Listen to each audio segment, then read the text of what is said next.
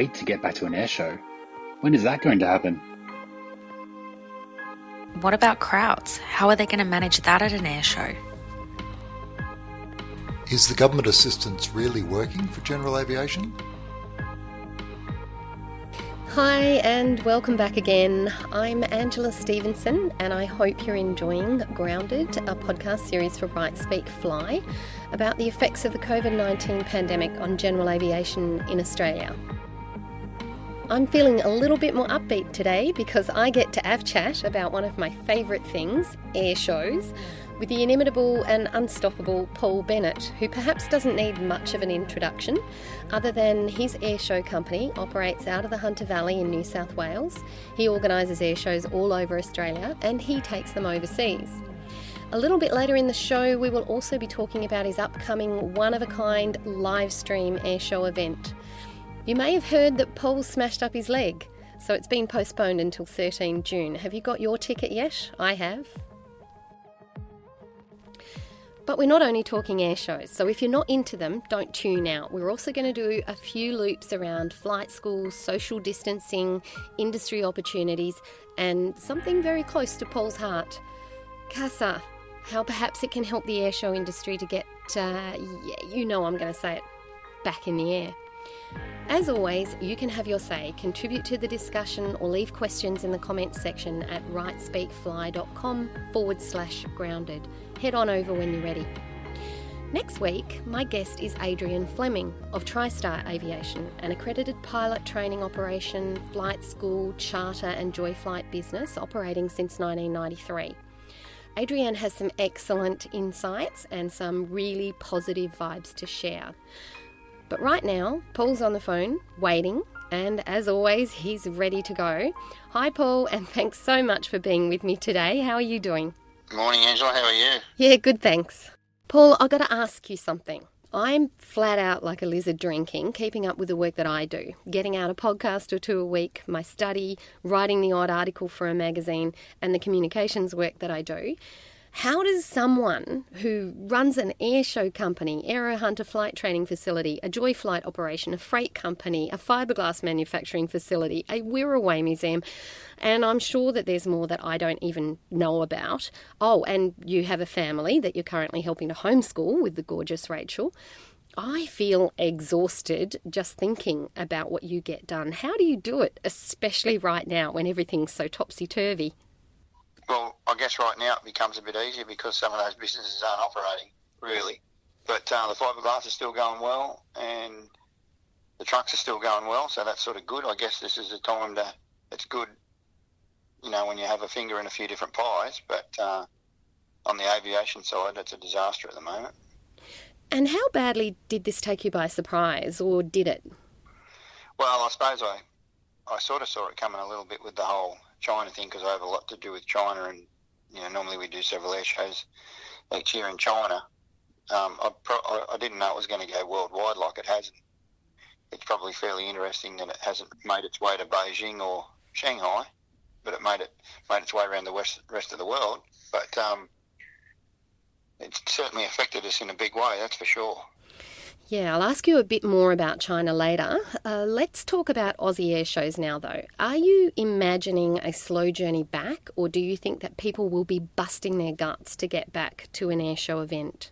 Well, I hope they're busting to get back to air shows, but I think to make the whole pandemic thing, be a smooth transition back to normality, I think it's going to have to be a bit of a slow transition because I think if we just get rid of all the restrictions, I can see us having a second wave of the pandemic. So hopefully we just get back on track at the right pace and it doesn't ever go backwards.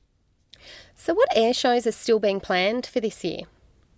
Everything's either postponed or cancelled for this year apart from 3 shows in November. And I think Allbirds Over Temora at this stage is still on, but what happens there I'm not sure. But, there's 3 good shows in November, starting with Wings Over Illawarra, which is normally this weekend coming actually. So that's the biggest show in New South Wales. So I'm just hoping that everything's back on track for that one. The Cressy Air Show down in down the southern side of Avalon, and then there's the Serpentine Air Race the weekend after that.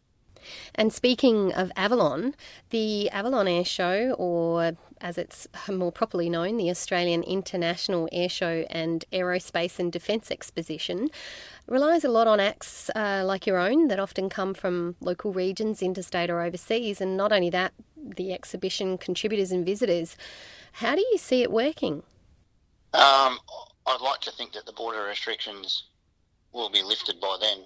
You know, the restrictions are starting to lift now, you know, with more people being able to go and visit friends and so on. You can have 2 people and a couple of kids. So I'd like to think that in a few months' time the restrictions will start to get released a little bit, and it'll make life a bit easier. But, you know, to be able to hold an air show like Avalon that predominantly brings in a lot of business from overseas, obviously that needs to have no restrictions. Really, we need to be fully back to normal to make it work, because there's a lot of people that come from overseas, both to see the show and exhibitors. So I would think that I just hope everything's back to normal by March next year or February next year. I can't imagine the conversations being held at Avalon Air Show head office at the moment. Oh, maybe that's another potential podcast. So the social distancing rules that are going to keep everybody on their toes for quite some time, it's not just the crowds. It's behind the scenes, pilots coming from many different places. How is that going to work? Well, yes. The problem is you end up with a situation where there's a lot of people who you don't associate with all the time, so you don't really know where they've come from and what their background is. You know, things that you wouldn't normally worry about, but when you bring in various people from a number of different centres around the state, I think it does present a bit of a problem. So, you know, at the moment, obviously it's impossible to actually hold anything, you know, apart from basically an online air show. So, I mean, the other thing with it at the moment is if you were going to try and have something, you wouldn't get a CASA approval anyway, because I just don't think they'd issue it because of the situation. I'm so keen to talk about your online event, and I'll get to that later. How many shows do you normally do a year? Oh, at least 25, plus some overseas stuff. Normally we do 5 shows in China and sometimes 1 or 2 in South Korea. So we're actually supposed to go to South Korea in October, but, you know, that'll be difficult if the borders are still closed. And so how many will you have done this year if you do the ones that you're planning? I've only done one so far, Thai Bear Show, and, you know, that was a great success. It worked out really well. But, you know, hopefully these shows in November come to fruition if the restrictions are lifted. But, you know, if the restrictions aren't lifted, it probably becomes pointless trying to have them. And obviously the last thing anyone would want to do is be responsible for the pandemic getting out of control again. So it's got to be looked at in a pretty professional way, I think. Yes, perhaps if we do rush into lifting restrictions, certainly around events, and as a result there's a crowd transmission or a cluster from an air show, then that not only, other than clearly potential health consequences for Australians, it might also mean legal consequences for organisers, and certainly a retightening of restrictions, and then perhaps the events at the end of the year have no chance of going ahead.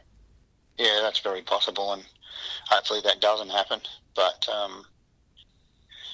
you know, a lot of that is really out of our control, and we just got to see what happens, I guess. I just hope that we can get back to normality for the whole country as soon as possible, really, because, you know, there's a lot of people hurting a lot worse than what we are. So obviously we're aware of those people. I mean, air shows are good. That gets to bring it's a good family event that families can go to and have a lovely day or weekend out. But, you know, you don't want to do it at the expense of someone catching the filthy virus. Say the rules were relaxed to a point where you could have, say, 500 or even 1,000 people in a certain square meterage of space. I know that in the Hunter Valley you got 7,000 people a day. Could you put on a show for 1,000 and still make it work? I think it's possible, but I don't think it'd be very well received. So I think the only way you could really do that is you would have to charge them more per person, and maybe what you'd do is have sort of more like gold class tickets only sort of thing. But you would have to get more sponsorship to cover the difference. I just don't think it'd be well received. It'd be sort of looked on as being, only wealthy people would be able to go, which, that's the last thing that we want to promote. I want to promote that everyone can go because, I wasn't wealthy when I was a kid and I want kids to be able to look at us and say, well, if he can do it, I can do it. That's one of the things you do this for is to inspire the next generation. If we make it sort of elitist, I don't think that's probably promoting the right thing. I'd probably rather wait a little bit longer and get it back on track. And Aussie air shows often rely on a band of volunteers from aero clubs. I know from my own experience that they're mainly older volunteers, and I know I'll get hammered for that again, that help out at these events. They're in that more vulnerable group. Is that going to be a hurdle for air shows moving forward, or for you? Yeah, possibly. Look, we've been working closely with them, and we spend a fair bit of time trying to get younger people involved in aviation, and which will help the aero clubs have younger people involved that can do some of the work. I'm not sure why it's probably sort of ended up getting that way, that the older generation's in it. I guess it's, quite a few retired people end up with a few bucks, so they end up with an aeroplane, and that's their sort of hobby. But and the time. Yeah, and they got more spare time, I guess, too. And I know from when I was younger, I couldn't fly as young as I wanted to because our family didn't have any money, so I had to make some bucks before I could just get straight in and do the flying. But yeah, it is a little bit of an issue. But I guess on our side, we predominantly do a lot of the work for them. Our goal's been to if you're relying on the group at the local aero club to pretty much put on the show, and we just turned up as pilots, there wouldn't be many shows because it's just too much work for them. It's too hard dealing with CASA, and it's too hard doing all the risk assessment type stuff. But yeah, your point's taken there. It is a bit of an issue, I guess, and certainly if there's any pandemic still about, well, then that's when it obviously affects the older people more than the younger people. So it's definitely something to consider. Yes, I wonder how clubs will manage that moving forward. Just moving on to the China airshow market, you mentioned that before, that's been good for you. Have they simply postponed their events, or are they looking to revive that as soon as they can? Yeah, some of them are postponed because normally we'd send some aeroplanes over there, normally around about the second weekend in May. So it's looking like there might be something at the end of the year. They're talking about 3 or 4 shows at the end of the year. But yeah, I'm just not really sure, to be honest. There's nothing confirmed at this stage. It's up in the air. The only one that's really confirmed is one in South Korea. What have you observed generally in the industry? How are businesses faring? I mean, you must talk to 1,000 people a day. How are businesses faring in the aviation industry? Is there a sector that you think is sort of hurting more than others?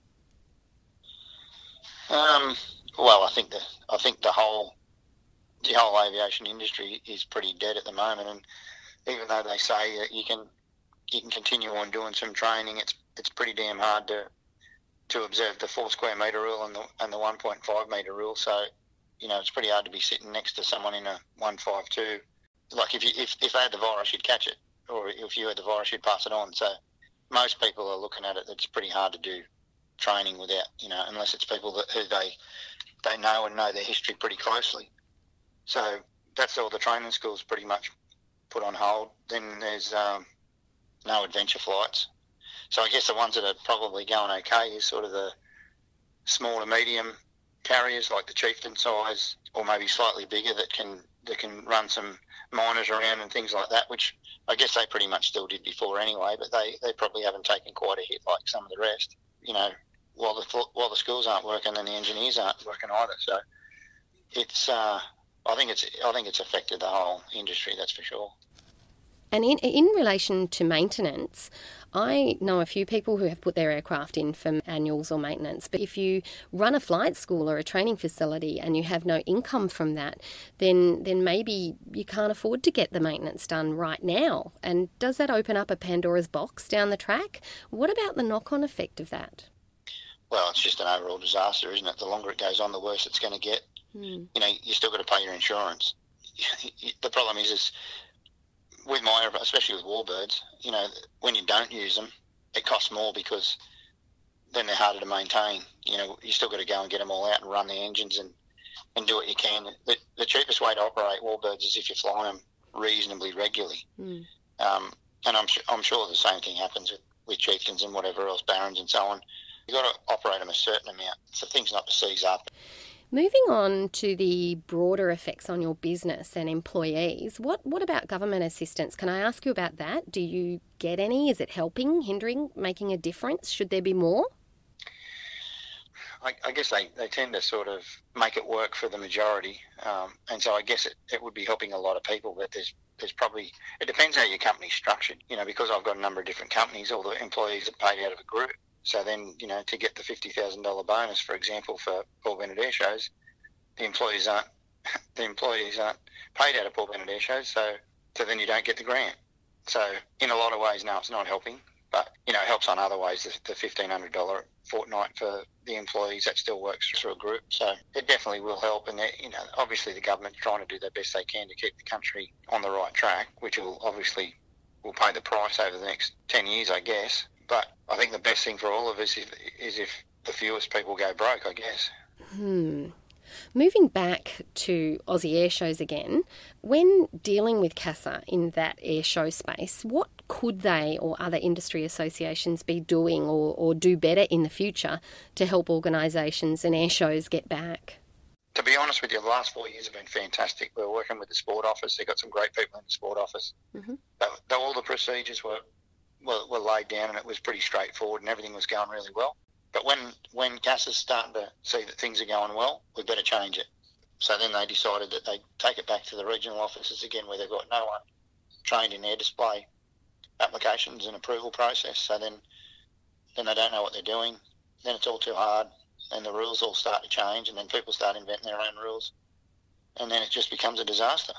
So, yeah, I don't know how we fix it, to be honest. Just dealing with CASA in general is a disaster. I mean, we just did the Tyre Bear Show. It was the worst dealings I've ever had with CASA. It was incredibly unprofessional.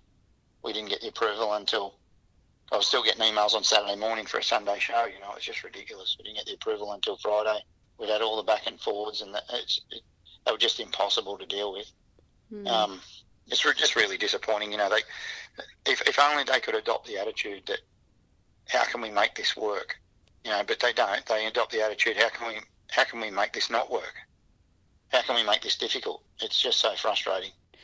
Perhaps there needs to be a review of, and you mentioned timing there, not knowing something until the Friday before. I can't imagine how much stress is involved in that. Do you think there needs to be a review of those processes so that CASA does have better timings? Well, there definitely needs to be a review of it, for sure. It needs to go up through the ladder.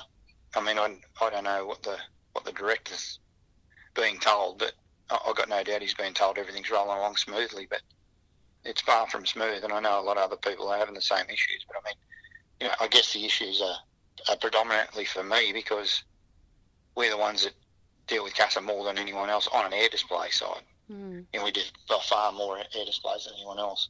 There's no reason why you can't predominantly have the air display approval a week prior, and any last minute changes would only be pilot or airplane dropouts or additions, which realistically, if they let us do it the way we want to do it by putting in heaps of spare airplanes and heaps of spare pilots, there'd be no problem.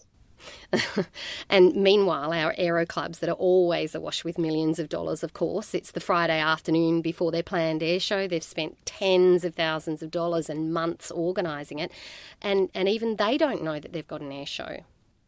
No, well, I've just got to say to them, look, trust me, you'll get it. But more often than not, they've spent in the hundreds of thousands to make it work. To not have an approval until Friday afternoon is pretty unfair, I think. And moving on to opportunities, can you see any opportunities generally for the industry? I guess there's a few opportunities now running smaller machines around the mines and running mine cargo and things like that, because I know they've struggled with freight because there's no passenger services running like Jetstar or Qantas or Virgin at the moment. Those flights would have been filled up with a lot of cargo. And so while those flights aren't running, I know mines in the west and around Brisbane are having trouble getting parts quick enough. So they're sort of prepared to pay the money to get things flown from here to there. So there's probably an opening there. But, yeah, look, it's pretty hard it's hard to go interstate. And while everything's pretty much grounded, it's pretty hard for the industry to move forward, isn't it? The moment I've been waiting for. They say necessity is the mother of invention. You're presenting your first live streaming event, a crowdless air show. Do you think this type of event will be a stopgap measure, or do you think it will, pardon the pun, really take off, or too early to tell? Well, as far as I'm aware, that we're the only ones in the world doing it this way. There's been some Americans have done some online air shows by a number of performers sending in some footage of their displays, and it's all been sort of compiled over a couple of hour period, and they've had some presenters, doing some commentary and so on in the middle of it. But what we're trying to do is a full-on air show as normal. So with cameras everywhere, we take all the aeroplanes to a private field, which I'm a shareholder in, and I've got a permanent approval there. So the gates are locked, so there's no public. We just fly an air show like a practice day, really, like fly all the aeroplanes, do the displays. We'll practice the day before. We'll do the show on the Saturday, but we'll have cameras everywhere. So you're going to get a lot of sort of in-cockpit descriptions from the pilots and so on, like sitting in the aeroplanes talking about how to start them and why you do things in certain ways, what the tricks are with various aeroplanes. I mean, I think people like to see a lot of the behind-the-scenes stuff and hear some of the conversations and hear the planning, some of the walkthrough stuff for the formation and things like that. It's not just made up as you go. It's when you look at it as a spectator, I guess sometimes you don't see how much work's gone into a particular flight. So I'm trying to bring things that you don't normally see at an air show. So normally at an air show you get to see an aeroplane start, you see the pilot walk past, you see him taxi past, he gives you a wave, you watch the display, but you don't really get to see inside the cockpit and all the intricacies of the aircraft. So that's the type of things that I'm trying to bring to the public. It's things that they don't normally get to see as an extra, which I'm hoping, will be attractive and will take off. And obviously we can do it cheaper than a normal air show because we don't have the same overheads. We've just got, the aircraft overheads really.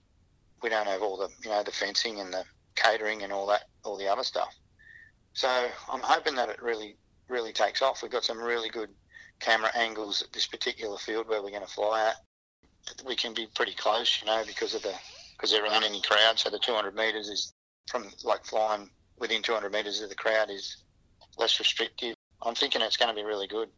I think we'll take some aspects out of it for future air shows once we do get back online.